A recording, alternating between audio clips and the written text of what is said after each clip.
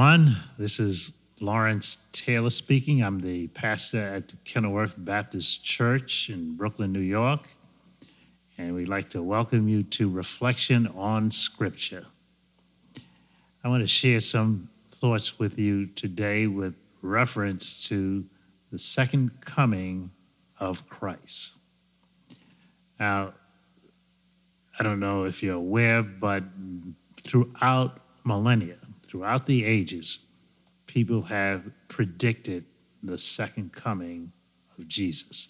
When I say predicted, they didn't merely say he was coming a second time. What they did was to give you a date and a time when he was to return. Probably one of the most well-known so-called Bible teachers who did this was the president of the family radio station, the late Harold Camping. Harold Camping not once, not twice, but 3 times predicted the second coming of Christ, where he gave a particular day. Now, he didn't give the time, but a particular day which Jesus was to return. But he's probably, that situation is well known, but there have been so many who did so. Let's take Charles Taze Russell. Charles Taze Russell was the founder of what today is known as the Jehovah's Witness or the Watchtower Society. Well, Charles Taze Russell's in a book that he wrote stated that Jesus was to return in 1914. Well, it was interesting that 1914 was also the period where there's a lot of catastrophic things happening. World War I. Of course, Charles Taze Russell was wrong. Jesus didn't return. But he got this whole idea of the return of Jesus because he was studying with the Millerites, who later on became known as Adventists, and then the Seventh-day Adventists. We often think of the Seventh-day Adventists because of their Sabbath keeping, but they were Adventists before they were Seventh-day Adventists. The whole notion of the observing the Saturday was something that came later on. At first, they were known as the Adventists. And Advent means coming. The reason why they were known as the Adventists is because they were predicting the coming of Christ. Well, Charles Taze Russell, son of a minister, got involved with this group, and although he never joined, and he made some predictions on his own. 1914, for instance, he said was the time in which Jesus was to come. Well, when his prediction turned out to be wrong, he then argued, well, Jesus didn't come back physically, but he came back spiritually, whatever that meant. And he said the evidence of that is World War I. So he then went on to make another prediction in this book, The Truth That Leads to Eternal Life, that Jesus was going to return in 1918. Russell died in 1916, but of course his prediction did not come to pass.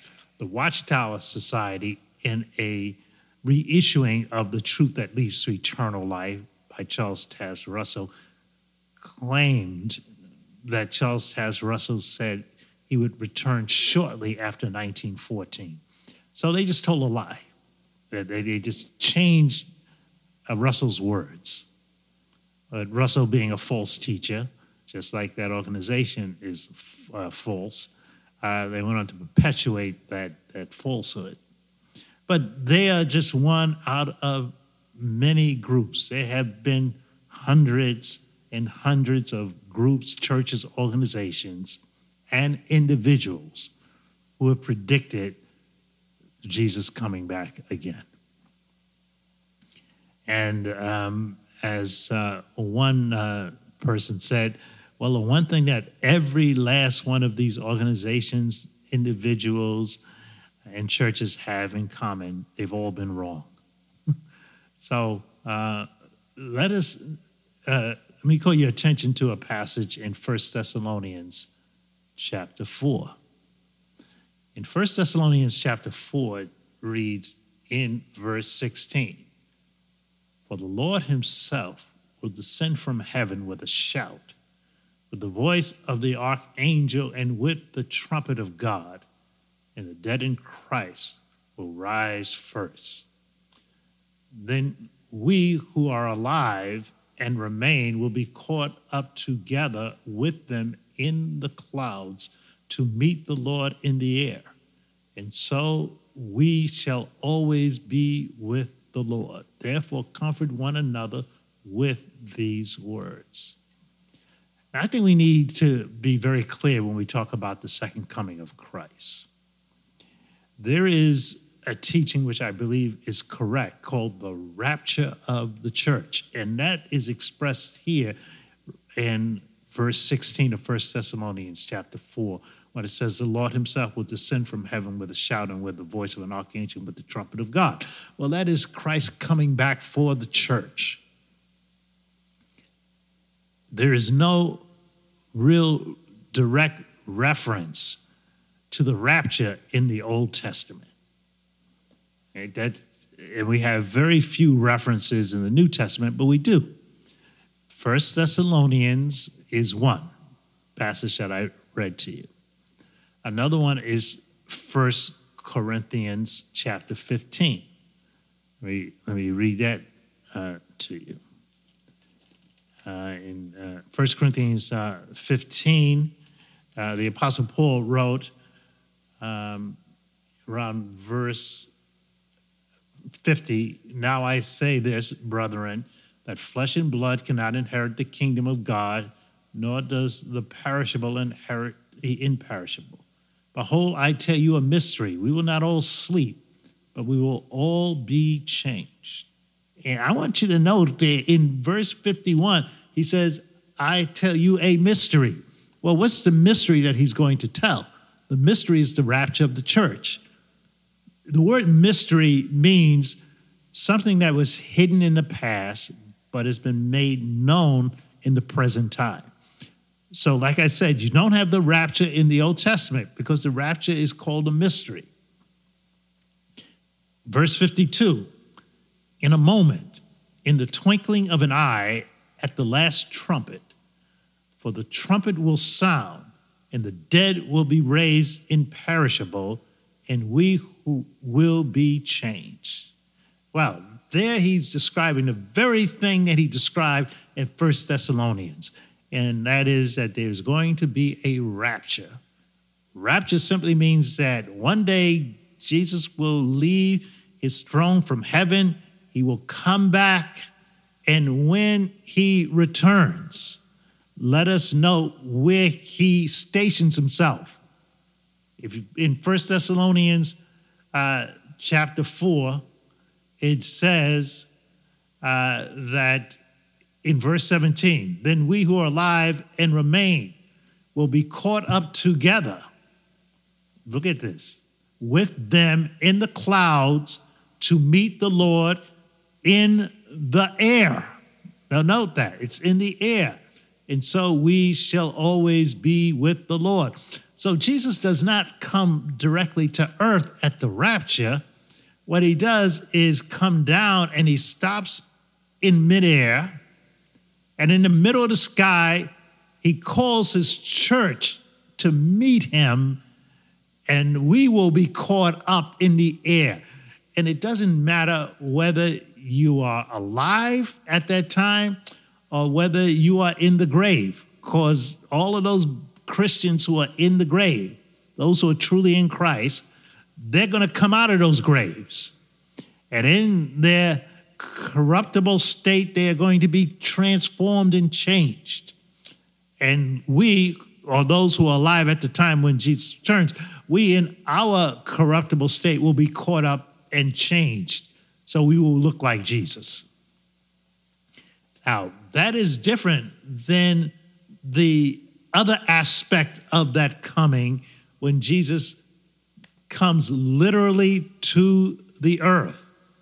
There he is physically present. At the rapture, he is not physically present. But when he comes back to set up his kingdom, there he is physically present.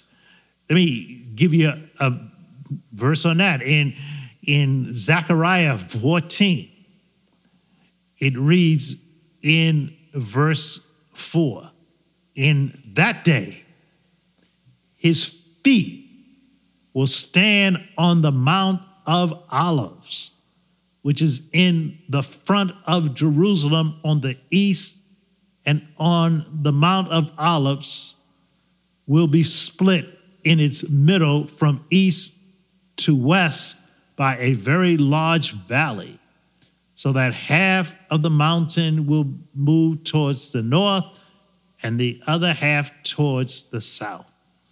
Well, what I want you to note here, it says that when he returns, in this verse, it says his feet will stand on the mountain of Olives. Doesn't say that in 1 Thessalonians. What it says in 1 Thessalonians is that we will meet the Lord in the air. So he stops in midair at the rapture. But when he comes to set up his kingdom on the earth, he is on the mountain. He will physically be here. Let me give you one more verse for that. In the Gospel of Matthew, in chapter 25, verse 31, this is with reference to setting up his kingdom. It says, "But when the Son of Man comes in his glory, and all the angels with him, then he will sit on his glorious throne." So when he returns with all the angels from heaven, he will set up a throne, and he will sit on that throne in the earth. No one knows when that is going to happen. No one knows when the rapture is going to happen. It can happen at any moment. But we are warned in Scripture not to set dates or times for the return of Jesus. It will happen, but we don't know when it will happen. But here's the good news. First, you have the rapture that takes place first, and then after the rapture, then he comes back physically on the earth with the church to set up his kingdom. Let me just give you one more verse on that. And that's found in the book of Revelation and chapter 20. Let me just turn in. Revelation 20, it reads in verse 4. "Then I saw thrones, and they sat on them, and judgment was given to them. And I saw the souls of those who had been beheaded because of their testimony of Jesus and because of the word of God, and those who had not worshiped the beast or his image and had not received the mark on their forehead and on their hand, and they came to life and reigned with Christ for 1,000 years." That is when he comes to the earth to set up his kingdom. So one thing we want to do is to rightly divide the word of truth. Do not be misled by apocalyptic groups who come along and tell you, hey, Jesus is coming back at a certain time. Say, no man knows the hour, nor the day or the hour when he returns, but we do know this, he is coming again. Amen.